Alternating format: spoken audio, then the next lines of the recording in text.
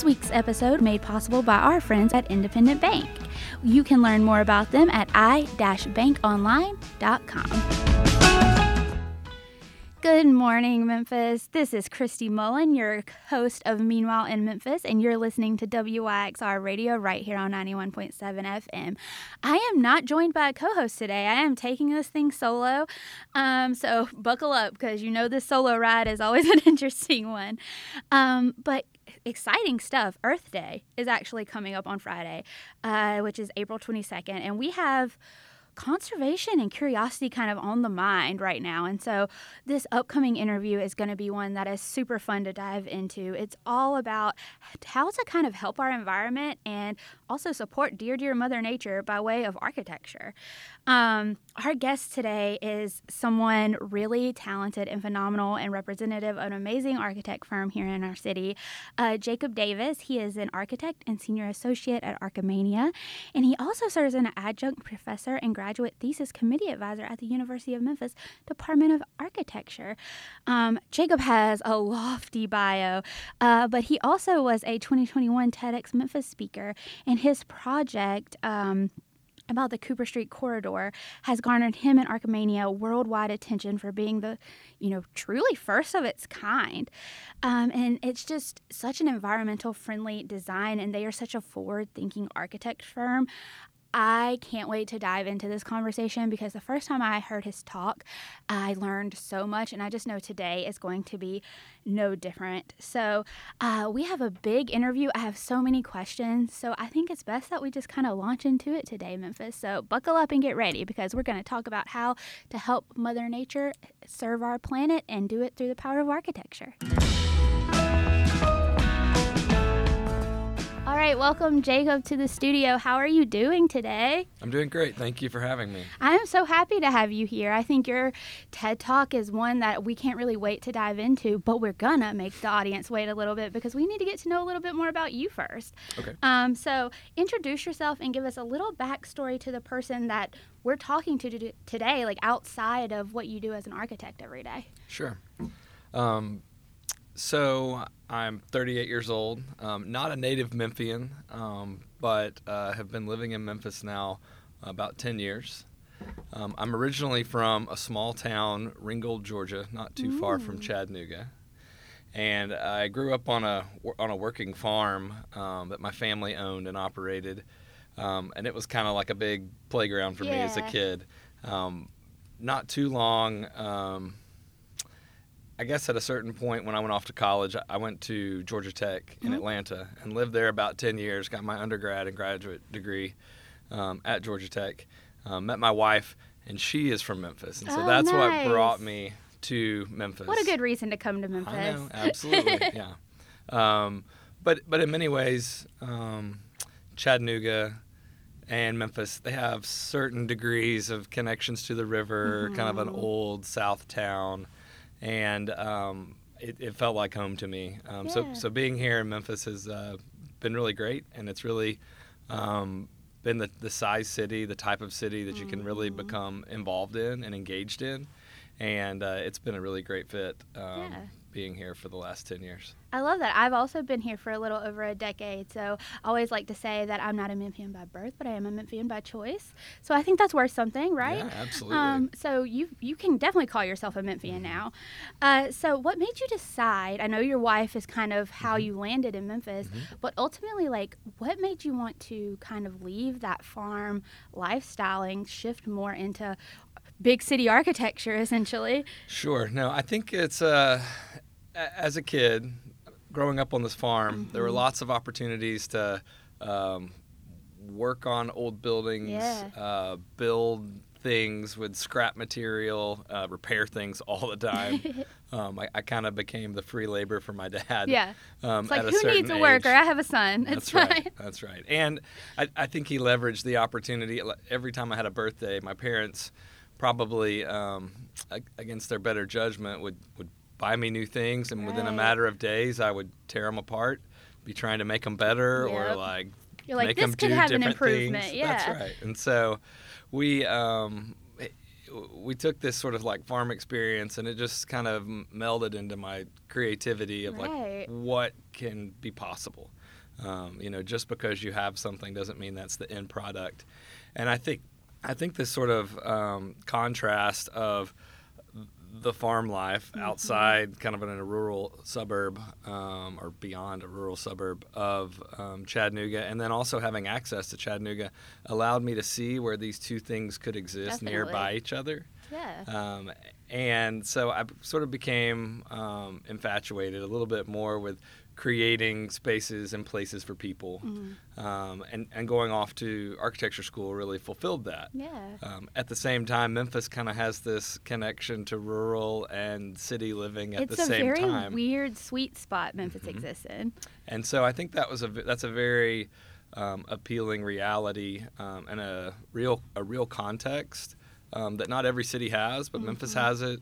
It's familiar kind of to my upbringing in and around Chattanooga, and so it does feel like a place that has a connection to heritage and the past while also moving into the present. Yeah. And I think that's also really appealing.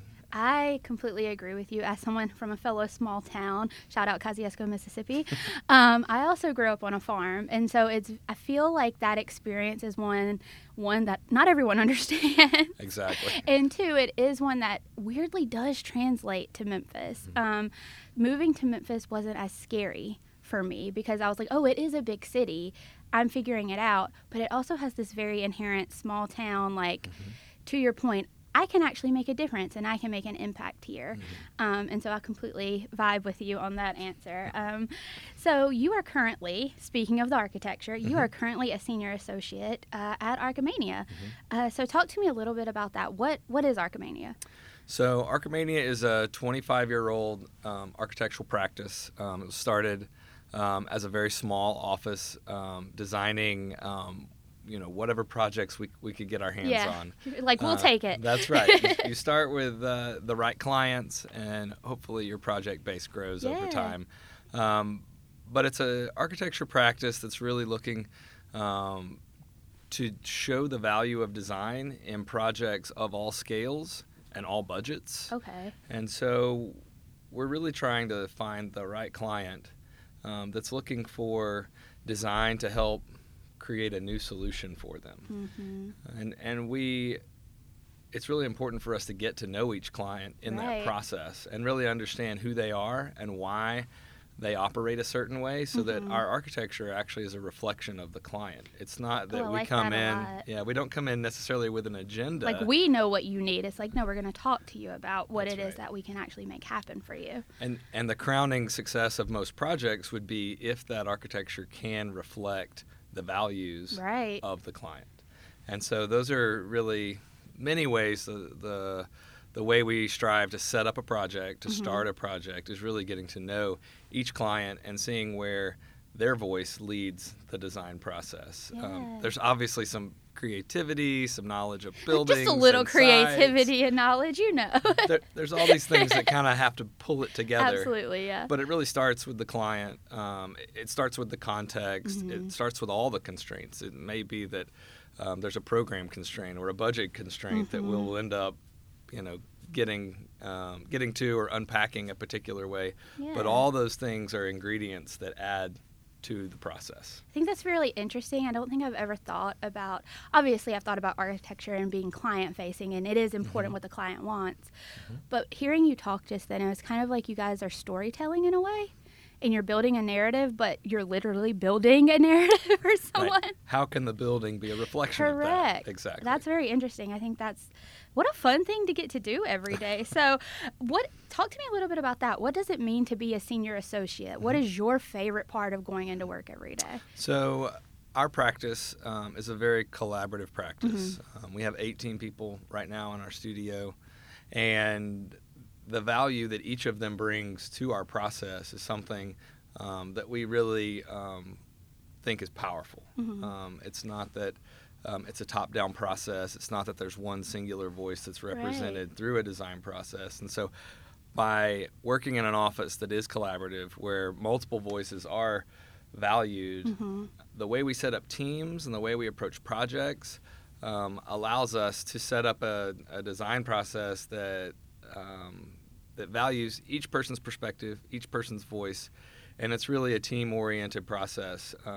As a senior associate, I do a lot of the same things other people do. I think I'm just maybe a little more experienced. You're like, I've been doing it a little longer. I'm thinking a little more holistically about what it means to our practice. But I think at the end of the day, we're all designers, and we're all thinking about opportunities the same way.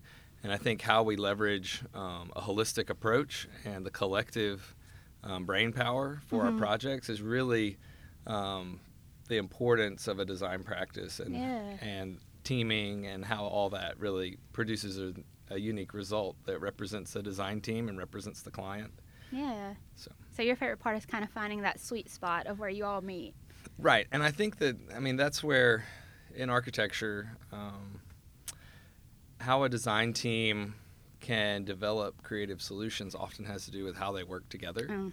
And so really facilitating a good process internally, and how it engages the right consultants, interfaces with the client, how you really build relationships through that process becomes a really valuable tool in our office. Yeah, interpersonal relations I feel like is heavily important, especially in the architecture space. Right.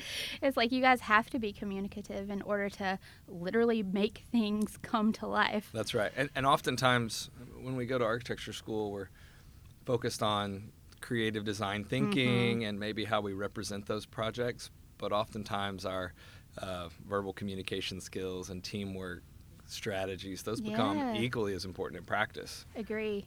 I think that's a very interesting note that you just made, because on the opposite side, different kind of design. I went to art school, so I did graphic design and art history, and I feel like it's something that they don't focus on is like how much you're going to need to communicate with a client. And kind of, you're not working for yourself, you're working for someone else. And so I think that's of vast importance, and it seems like you guys have really nailed it down over there. Well, we're trying to. It's always a work in progress. All these constraints or clients or context, it changes with every project. Correct, yeah. So it sort of resets. And it's very malleable, That's right. You reshape it every time you start a new project. And so in some ways that's really refreshing, but it also refines your skills at the same time. You have to shift how you work each and every client. So your people skills, they just get better and better each time. I hope so. So I've never had an architect here in the studio, so I'm going to take full advantage of this today. Okay. So I hope you're ready. Sure. I'm ready. If you had to prescribe kind of a style that defined Memphis architecture, I'm really curious what you would say that would be. I think over time, there actually have been different ways that architecture has progressed in Memphis. Oftentimes, I think it has to do with a materiality that is available, or the craftsmanship that is available at that point in time. And so you see different eras represented throughout really the landscape of Memphis. You kind of have like a downtown core that's generally represented a particular way, and then as you move to a different era and time of city growth, you see more of a craftsman style home neighborhood, and then it kind of progresses into almost the way architecture was being informed on a much larger regional, national, international scale as you move into the middle of the 20th century. In the post-war architecture really has its place in Memphis. There's a lot of mid-century modern architecture that was drawing from a more international style. And the influence in that is represented in a lot of civic structures that we experience, whether it's the airport, the Roy Harrover Airport, or the Francis Ma Southern College of Optometry. Right. There's a lot of architecture that took on a more monumental scale and took on a little bit of a different bit of influence. And I think where that becomes quite interesting to me is I don't think that the modern era of architecture is really represented very well by a term to call it a specific style. Yeah, that's fair. And so I think that in the last 20 years, architecture is trying to connect to society in different ways. Mm-hmm. And so we're looking at ways that design can actually enrich and enhance a city. Absolutely. And society and a client. And that's going to look a lot of different ways. And so I think what we try to leverage is how that design opportunity, the architecture can sort of reinvent itself in new ways, while not necessarily having to be pinned down as a particular style today. No, that totally makes sense. I like that. I really love the timeline of kind of, I would love to see that visually somewhere, like a timeline of Memphis growth in architecture. So I have to ask, you just spoke to all those needs that like architecture is meeting, and kind of what is your favorite piece of architecture in Memphis that kind of folds into all of that? So that's a really interesting question. You're like, I have too many to count. Well, I think there's different ways you look at it. Yeah. Because hit me with it. Different pieces of architecture serve different purposes. Absolutely. And so I think that there are certain ways that a project can address different needs of the time and different needs of people. There are certain projects that I think represent a more historic type of architecture. I think that there is a way to sort of hearken to a collective identity of a era, and certain projects are able to do that. But at least for me, I appreciate the architecture that is more publicly accessible, that demonstrates a sort of experience. And I think there are a couple projects that come to mind that I think do that in a really fantastic way. But I also think that those projects have to actually represent a way that people can engage activity over time. They have to live beyond just their original intent. And unfortunately, I think a lot of architecture that we have that was designed with intent has had some time to age, and now is being reinvented in this era. So I think that there's a transformative quality to that. One of my favorite buildings is Rust Hall. Okay. It's actually in Overton Park, and right now it's currently not being maximized for its use. But to kind of build upon a city beautiful movement by putting your civic structures in a park landscape, it's in a public space that people can go and access. And so that's one project or one building that I hope has a life that can be reinvented and recapitalized on over time. But I also think there are other structures across town that sort of reflect other significant uses. The Cossett Library downtown good. is a really interesting contextual response to that landscape, and it is a community use. And as it is being reinvented for new use now, it's great to see buildings that are actually loved by the neighborhood and can recontribute to the city in a new way. Yeah. I'll completely retweet that, because we actually had Shamichael Hallman on the pod before. He's given a TED Talk in the past as well, and he was talking about the revitalization of the library and just all of the things and uses that they are making out of that singular building.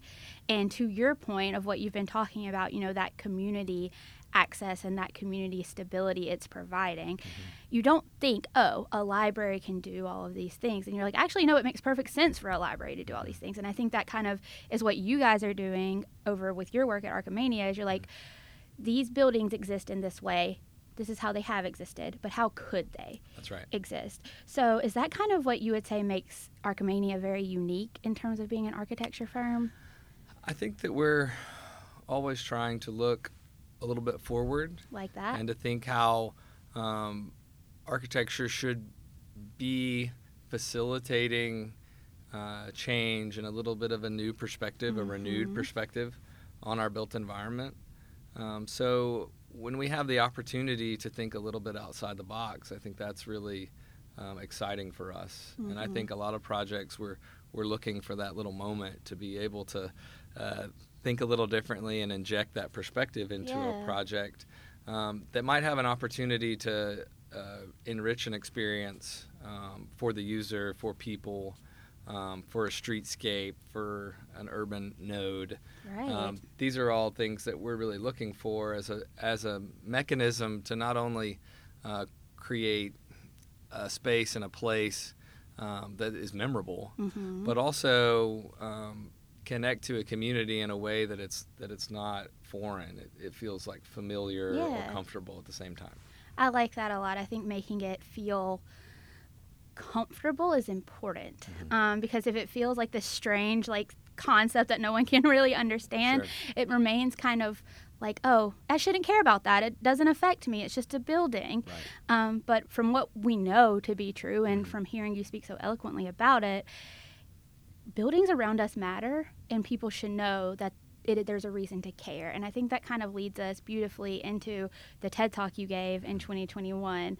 So Archimania, to quote the Daily Memphian, has this world-changing idea for Cooper Street to be a carbon-neutral corridor. So we're going to dive into that just a little bit deeper. But before we launch there, did you ever think you would be in the position to give a TEDx Memphis talk?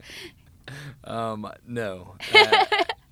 You're like, easiest question I've answered today. Yeah, no. That's correct. No, I wouldn't. I mean, if I think back to a kid being afraid of being in front of a microphone or being on a stage, I sort of had the cold sweats as a senior in high school, having to just announce someone at a pep rally. That still happens to me And every day. At some point, I was actually telling this story recently. At some point, going to architecture school and standing up in front of your 30 classmates presenting your project, I realized that I was going to be speaking and standing in front of people talking the rest of my life. Kind of convincing people, So I need to be better at it. And I think you only get better by putting yourself in situations practice, that challenge you. Yeah. And so with each opportunity to do a little bit of public speaking, I felt like, you always have to push yourself a little bit more. A TEDx talk, I think, is even further than I would have imagined. It's the audience is the world. You're welcome. Right. That's right. It's a big audience, and I think that's a huge opportunity when you have a message that you believe in, that you feel is important, that you feel can change perspective a little bit. Absolutely. And so it was a huge opportunity that, I was a little stressed about, but you just are excited to go do it as well. Yeah, well, it's one of those opportunities that you're like, you can't say no. Right. Once you're asked officially and selected, it's like, what do I do? Just be like, oh no, I'm the guy that turned down giving a TEDx talk. Right. So when you got selected, everything was good. You obviously kind of had a topic in mind already. How did you really start to prepare and flesh that out? So this topic and this project and this idea has been growing really over the last 5 years at least. Archimania is an architecture firm, and where you work or your office, your design studio is sort of a reflection of your character and your culture. Ooh, and I like that. So how and where we work, what that looks like when we bring a client in, is a really important component to explain who we are. So in 2017, our partners purchased these 2 buildings on Cooper Street, and from there, this sort of vision of what could be was launched. And we explored it at many different levels, from the workspace all the way up to the building, from the building up to a campus. What can it mean for the streetscape at large? And then what are the ideas really driving the project? And so a little more in depth in some ways than we can take on with every project, because we were also going to be the operator and the user over time. We now are immersing ourselves in this community. Yeah.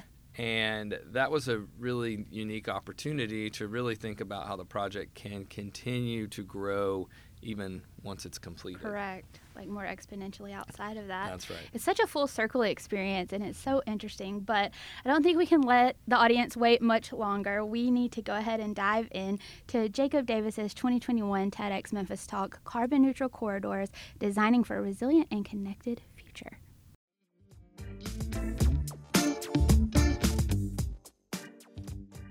As a kid, I grew up on a working farm that had been in my family for many generations. My brother and I, let's just say our chores, they kind of looked a little bit different. And through that opportunity to work on different types of chores and tasks on our farm, we learned different life lessons and core principles. Some of the principles were about how to value our resources and an appreciation for nature. When I see those same values represented around me, I immediately feel a connection back to that place.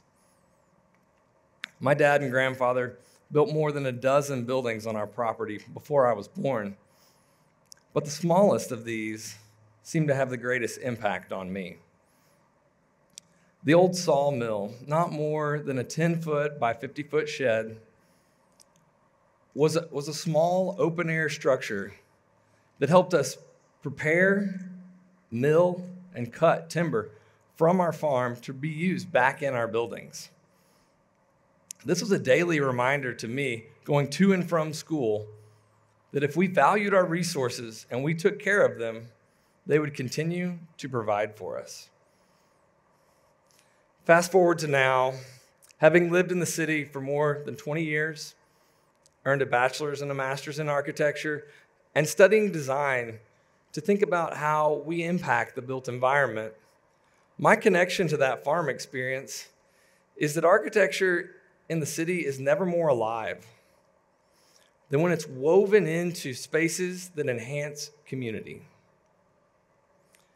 I'm here to tell you about an aspirational journey with profound results that can change the way we think and live. What would happen if we embraced environmental stewardship and transformed our perspective of community-centric architecture?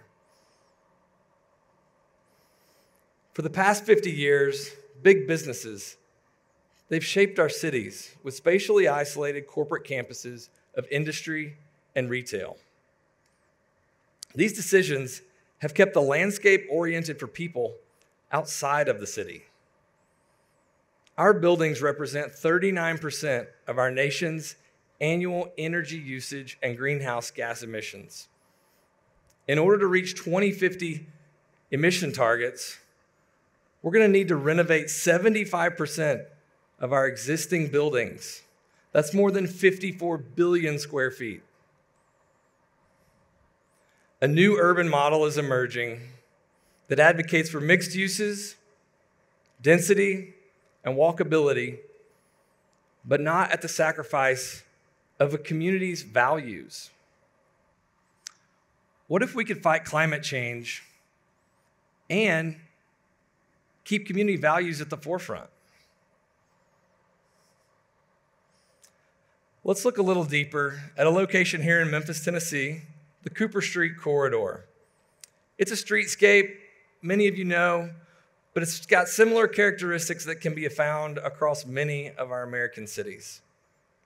This 3-mile corridor is home to a motley crew of existing buildings that have been built over the past 100 years. From law offices and yoga studios to auto body shops and daycares. At one end, Cooper Young, a neighborhood-oriented node with local shops and restaurants. At the other end, Overton Square, a thriving entertainment district, only a 3-minute walk from Overton Park, where we are now. On either side of that corridor is a thriving residential neighborhood filled with craftsman-style bungalows and cottages. For this context, we really must evaluate the existing resources first and not just assume the prescriptive path that newer is always better. It should not begin with insertion. Instead, it should begin with an integration of design thinking for existing resources in established neighborhoods that can strengthen a collective identity. But fundamentally, we must be able to answer the question, how can our existing buildings fight climate change? So I'm here to guide you through an experiment that can recalibrate the way we think about the built environment. I'm an architect with Archimania here in Memphis, Tennessee. In 2017, Archimania purchased 2 buildings connected by a canopy at the midpoint of the Cooper Street corridor. Each of these buildings had a story. One was a commercial insurance building, the other a sheet metal workers union. Built in tandem in 1950, both of these buildings have been contributing to the neighborhood for more than 70 years. And now we had an opportunity to write a new chapter. Early goals for the project were to think of it as a case study and proof of concept that incremental changes to design, sustainability, and connectivity could be woven into an accessible path to create a better connected, carbon-neutral, human-centric district. With these 2 existing buildings on site, we asked ourselves, how can we think about this process and set up different approaches that might help us to learn from this and lead by it and advocate for better design? So for this, 2 different approaches came to the forefront. We set up a cost versus performance model that would allow us to look at conventional baseline standards and high performance design. For the site, we gave 25% of the site space back to social gathering space and took out the parking area that was in the middle. This would create a community courtyard between the 2 existing buildings and allow for a future apartment building. This community courtyard could then reach out to the street and engage the public and invite them back in for a shared experience. By having these 2 buildings on site, we asked ourselves, how can we maximize this opportunity? And what we were able to design was a 67% reduction in embodied carbon by upcycling the existing concrete and terrazzo floors, the structural steel, and the exterior masonry. Connectivity became a driving force throughout the entire process, how the courtyard connected to the street, how the buildings connected to the site, and how the interior could connect to the exterior. The interior aesthetic is a highly crafted space, rigorously organized by locally sourced material and high recycled products. The exterior is thought to be a simple canvas for light, shadow, and texture throughout each day. After living in this space for the first 12 months, this is what we were able to prove. With a geothermal HVAC system in the ground and a rooftop solar PV array, the project produces 7% more energy than it consumes. In 2021, Archimania's office became the world's first existing building to be dual zero carbon and zero energy certified by the International Living Futures Institute. These net zero savings provide more than $9,000 in annual energy savings and project an initial return on investment in less than 10 years. This model defies conventional developer logic. So I want you to think about something. How can we better value our resources to be able to secure a healthier and more resilient future? There are more than 500,000 square feet across 88 buildings along the Cooper corridor that could be similarly transformed as our project. The environmental savings projected along this carbon neutral corridor could be as great as taking 8,000 cars off the road each year or powering more than 4,000 homes. If you apply this to 7 other similar corridors here in Memphis, the impact would be 17 times greater. Our proof of concept is an example and a model about how you can take an existing site that's very ordinary and make it extraordinary. It's not an exclusive model. It's an idea and an application that's accessible to every town and every city across Middle America. Combining moderate shifts and incremental approaches can create massive impact for the future of our communities that could be limitless. Thank you.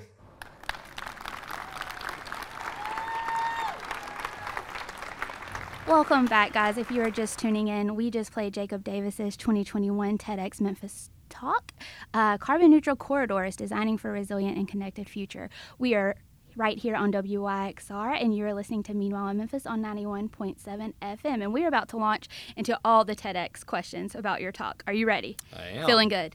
You got this. You're like, I gave the talk. I can do this all day. So something that always intrigues me about TEDx TED Talks, I guess, in general, but TEDx because obviously I have a fondness for those, is how people choose to start their TED Talk. Some people like to pose like this thought-provoking word or question, and then some people like to just, launch right into it. But you chose to start by giving a little history about you and your family's farm and kind of that whole thing. So why was it important to you to start and bring the audience into your experience that way?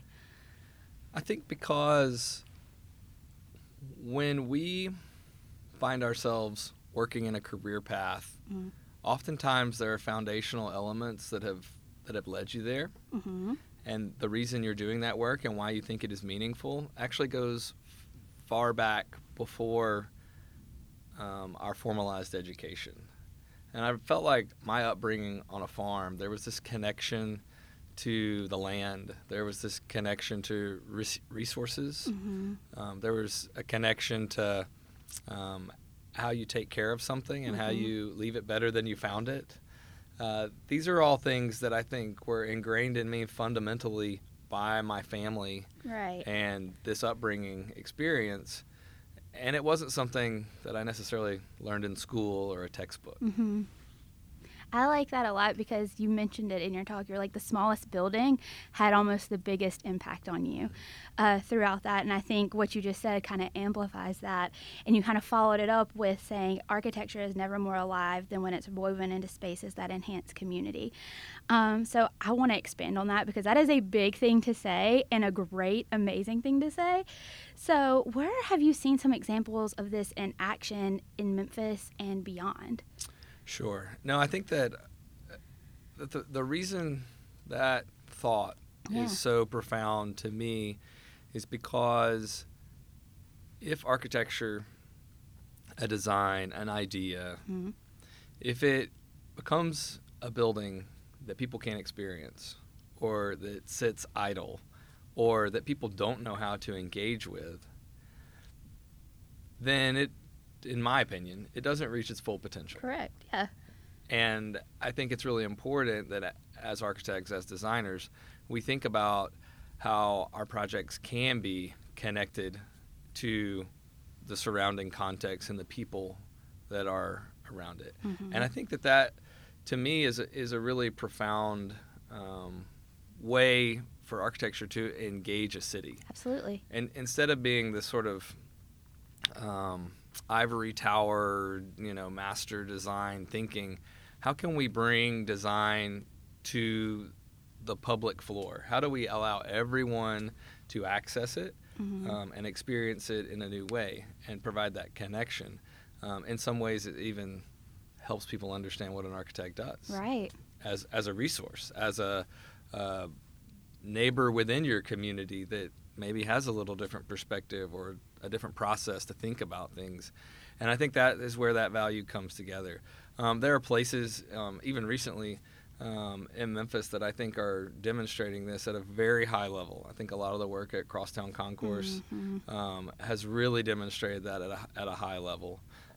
I think the revitalization that we're seeing in different urban cores across Memphis, whether it be South Main and downtown, maybe even the Edge District or Overton Square. Absolutely. I think we see where design can actually enrich these existing communities and these contexts and actually elevate some of the buildings that have been there for a long time, and they find new uses. And so as a community sort of can experience and embrace some of the new projects, we actually still remain connected to time and place that everyone is familiar with. Yeah.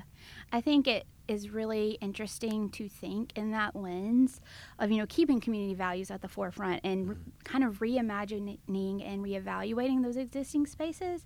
So I'm very curious, how specifically are you and Archimania leading by example when it comes to that and, reimagining those resources we have available to us? Sure. So one of the things that the TED Talk really is trying to expand upon is the value of our existing building stock. To really understand that we have valuable resources that are already available to us. And I think that for us, many ways we're thinking about how a community can connect to a lot of that existing context, but also how that existing context is actually a valuable resource from a sustainability and stewardship global standpoint impact, as well. Yeah. That's right. So as much as we can reuse what we have, we're limiting sort of the negative effects of all new construction, all new materials being brought to a site.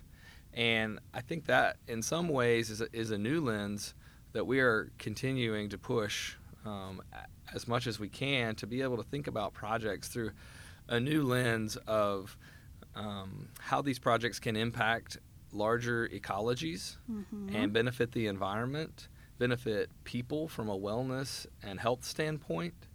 These are all things that I think it's really hard to argue against. Right. These are things that I think most people align with. Yeah. But we have to spend the time designing and thinking and evaluating and measuring our design decisions. Absolutely, yeah. And understand at times what the capital investment needs to be in order to accomplish that. And so with our clients, we're working to really bring that topic to the forefront at the very beginning of a project. What is the intent? How can this connect better to a community? How can this project become an environmental stewardship example? How do you want to promote health and wellness? Right.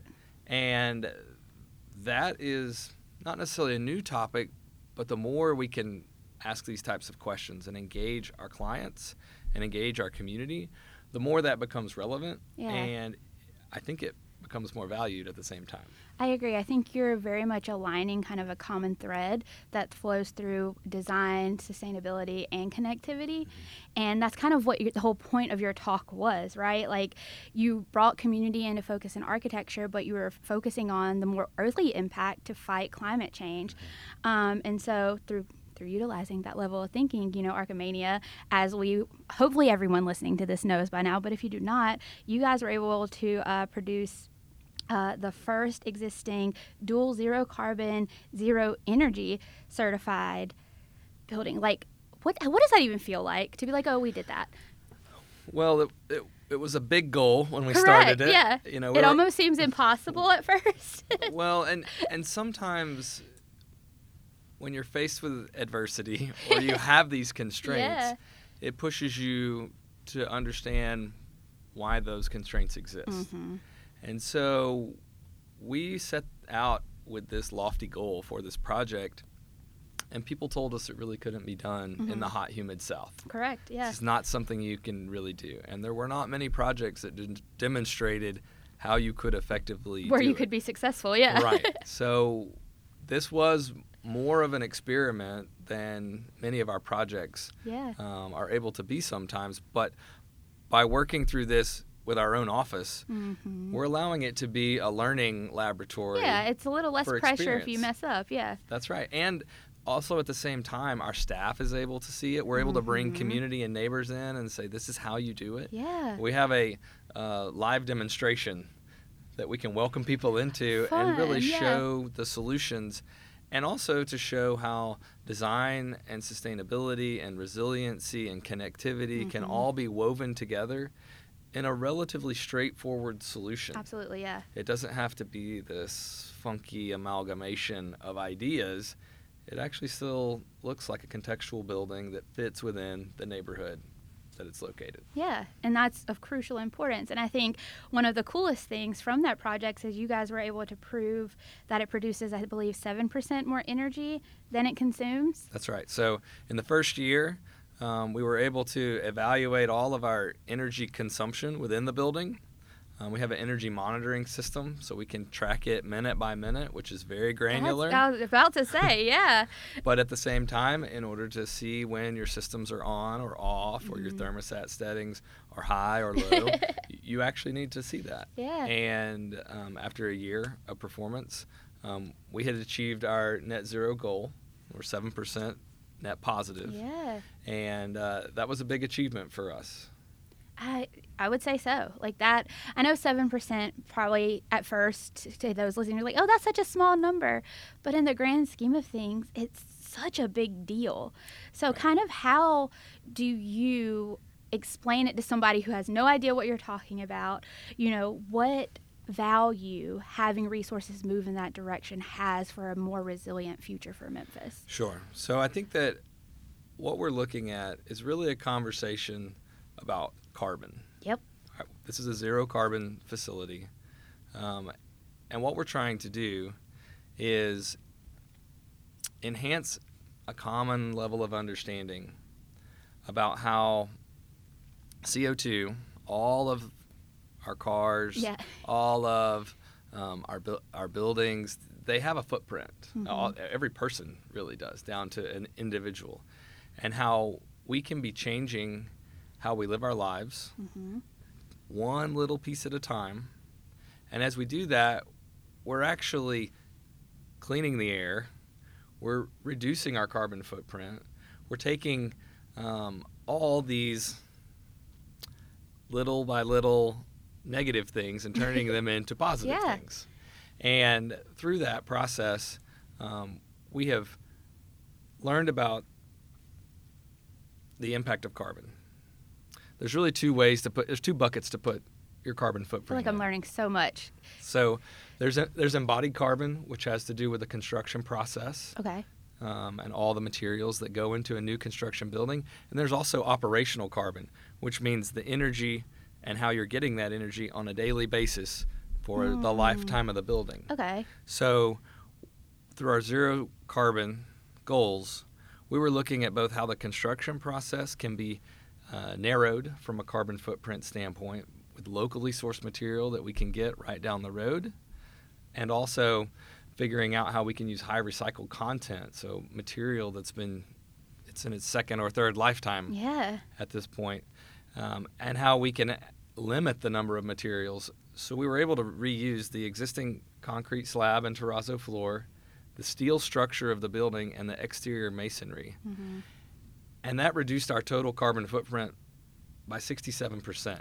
Which is an exponential amount. That's huge. If you think about if all of our buildings have 67% less of a carbon Right. footprint, that's a huge change. It's a big shift in the way we approach building renovation and building design. On the other side, the energy component, by us having a zero energy facility, now we have clean energy source every day, every year.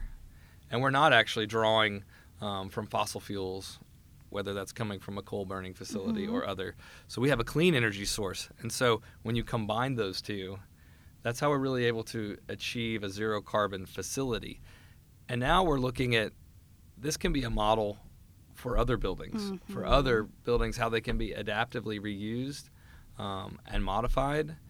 And those principles still even apply for new construction. How do you reduce all those embodied carbon elements, Yeah. the materials and the construction Especially process? on the front end if it's a new build. That's right. And so the principles still apply to both new buildings and existing buildings, but the existing building provides such a big opportunity Yeah. that we shouldn't just wipe away our existing building stock. We should be thinking more creatively about how we can reuse it. That's so exciting. It's exciting to have that happen, period, but to have it happen here in Memphis, I feel like is an extra just added like oomph of just thrillingness, honestly. And so what has the recognition for this been like? Have you guys won any awards or anything like that? So we have It's really been sort of a organic process. Yeah. We moved into our office in April of 2019. And in order to evaluate all your performance goals, you're required to measure them for 12 months. So even though we were in the office in 2019, it wasn't until 2020 where we have the results. And now we have the fullness of this story that we can share and tell. So there have been some recognition with the local chapters of the AIA. There's been some recognition with Metropolis Magazine. Oh, cool. Which had an awards program that was called the Planet Positive. That's a cute name. The marketer in me is like, yes, here for it. Right. So it's reinforcing all of our environmental goals for the project, and it was awarded recognition in a workplace category and for the South region. And we're continuing to submit it and see what sort of traction it gets in other awards programs as well. I think even if it had won no awards, which would be insane, but even if it hadn't, I think the recognition that it gives for Memphis, I feel like it gives people a more strengthened view of Memphis being a forward-moving city, which I think is something that we need because we know it. We live here. We know what it's like to be a Memphian and how we are always pushing and moving forward. But I think it sometimes gets lost outside of Memphis, and I think projects like this showcase how amazing it is. I think there's sort of an entry-level understanding for the project as well. Thinking about how this is not a high-budget project. It's not expensive materials. It's not trying to be an important building or an important piece of architecture by its aesthetic. It's actually a more important piece of architecture for the message and the model that it can be. And so I think that for us, being integrated in the community, being a part of the community, was more important for the project, and being able to provide a message of hope and opportunity for how common buildings, these are very simple, there's similar ones all up and down the Cooper Corridor, let alone across the city. There are existing buildings that can be transformed and made into new spaces and new places for people that really address the need that they have, the priorities they have, and be a model for environmental stewardship. Yeah. It takes a certain amount of bravery to kind of do what you guys did and step out on a ledge and lead with a model like that, because from what I understand, like, it defies traditional, like, developer logic. So one of the things that we set out to understand better, because in a lot of our early meetings, we might ask our clients what sort of goals they have for the project.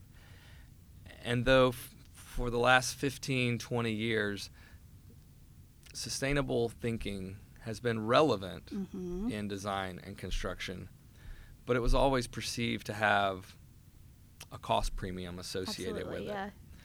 And with many of our projects, budgets are relevant, and that is a real constraint that we're comfortable working within. But to be able to use our project, our office, as an example to demonstrate the cost of the improvements to the building and how you design to right-size the systems and improve the existing envelope, and then be able to turn around and say, with those improvements, we're able to show that your return on investment is less than 10 years. This sort of defies conventional developer logic that I'm never going to get that money back. And it actually becomes something that enriches your project, but it's also a sound investment for your project. And it makes the building better. It makes it a healthier building. And that benefits the community and the people within the building. Yeah. You guys are taking these ordinary structures and not to get super cheesy, but you're like making them extraordinary, you know? That's right. And you guys are kind of revamping that. So what's on the horizon for Archimania? You got any cool new projects on the way? We do, and one of them actually extends this idea of the carbon neutral corridor. And so right now in our studio, we're looking at ways that we can engage more of our neighbors and help educate and understand, Love an education whether that moment. be landlords or tenants or building operators. Or your local podcast hosts. Or your local podcast hosts. We're also looking at toolkits that we can open source and share available to people to talk like about that a existing lot, buildings, the opportunities that you have that are very simple and straightforward, and the type of impacts that you can have by doing something as simple as changing all of your light bulbs to LED light bulbs. What sort of impact does that have? And I think providing tangible results allow people to understand where they can take impact, even one small step at a time. Yeah. We're also working on toolkits for new construction buildings and looking at imagining strategies that could be implemented to eventually influence a carbon neutral streetscape. What does that look like? Increase walkability. How can we promote more biking? Yep. How can we celebrate electric vehicles and maybe have charging stations available? What are these mechanisms that we could imagine that could really infuse this idea even further? I think, oh, sorry, continue. No, so there's a lot to consider there. There are many things that have to be studied and understood, but also a lot of conversations to have with people in the community across our city to really investigate where this project can go. I think those toolkits are going to be monumental in kind of showcasing to others like what it is that we can do. As we're obviously not architects like you guys, we're not building the buildings, but what are the simple steps that we can take, whether it be our companies, us personally, in individual sectors, to kind of elevate what you guys are trying to make happen for the city of Memphis and beyond. So I think that'll be very big and changing. I'm super excited that that's on the way. So something I took away from your talk when I first heard it, obviously I helped you build your presentation, so I heard his talk then, but I had to listen to it again now because it's been a minute since you gave the talk, and it was just kind of through the lens of social responsibility and consciousness involved in the development and architecture, and it was something I never thought of before, so it caused me to go do a lot of research and figure it out. So I'm just really curious to hear, since you are here and I can ask you directly, if people can have one takeaway from your talk, what do you hope it is? I think one of the things that we're trying to demonstrate with this idea is that we can, if we ask the right questions, we can set out to achieve goals that seem unattainable. And by pursuing our goals, we might learn something else along the way, but our ability to engage the process and learn from that process elevates our impact. And I think that's really broad. It's really kind of the higher level approach, but that's something that I think everyone can take into their profession. I think as we think about, if we want to get specific to our carbon footprint or our environmental stewardship, I think every small step that we take, whether it's recycling the products you use at your house, or being able to change all your light bulbs to LED. These are all small incremental steps that each of us can take at a very granular level, but when you add it all up, it's a huge scalar impact. And I think that's one of the enlightening details about this project is we obviously own 2 buildings on Cooper Street, but when you start including the entire streetscape, potentially 88 other buildings, and apply similar thinking to it, the impact grows significantly. And I think if we are a little more mindful of the individual action that we have, a collective impact can really make a big difference. That's a very powerful message, and I think what I love about your talk is it seems like one of those things you're like, I'm not going to be able to understand this from the title. You're like, what is he talking about? But then as you talk about it, and today you've done it beautifully as well, you really bring people into this narrative of what it is you guys are trying to do. It's how Archimania operates, period, it sounds like. But you're really crafting this beautiful story to forward think Memphis into the future. And I just think that's a wonderful thing to do. How exciting to be a part of, like, do you pass buildings? I have to ask this. Do you pass buildings where, like, I made that? Like, you're just casually like, I did that. If you say no, I'm going to be so disappointed. No, you see your fingerprints on things from time to time, but you also I probably see new opportunities or opportunities I wish I had. Okay. That building has great promise. Yeah. I wish you're like, that I want to was get my hands on that. project. Yeah. Those are the buildings. That's where your mind goes. That Spoken like a true architect. Triggers the light bulb. The next project is the one that potentially is the most exciting. Yeah. So exciting. So we have talked so much. I could talk to you way more, but I always like to end the podcast by asking the same question to our guests. We don't prep you for this question because we want your honest feedback and answers. So you have talked so much about sustainability and all of these wonderful things for our city. So I'm curious, what does it mean to you to be a Memphian? I think to be a Memphian, for me, is understanding the opportunity that Memphis offers us. It is a city that has a rich heritage, but also embraces individual engagement. And to be able to be a part of a city that is ever-changing while being very clear on a sort of heritage and understanding of who it is facilitates a level of comfort and confidence as we move into the future. I don't even know how to follow that up. This has been such a fun interview. Thank you so much for sharing your time with us here this morning on WYXR. And I hope everyone listening learned as much as I did. Again, I've heard this talk before and I just learned tons of new stuff. And how can people keep up with the work you guys are doing at Archimania if they want to? Sure. So on our website, www.archimania.com, also on Instagram at Archimania. Yeah. We're always trying to showcase our work, show how we're engaging the community and how our work is impacting Memphis and beyond. Yeah, and if you go to YouTube and watch Jacob's TED Talk, you will see some of the beautiful illustrations that they have and get a little taste of what they do over at Archimania. So thank you for being here with us today. Thank you. This was great. All right, bye. Okay, Memphis, that was as promised. You can't say I didn't promise you at the top of the episode. How good was that conversation? I know when I spoke about having a conversation about architecture on at the front end, you were kind of like, excuse me, what? I don't know if that's what I'm signing up for on a Tuesday morning. But what did I tell you? We knocked your socks off.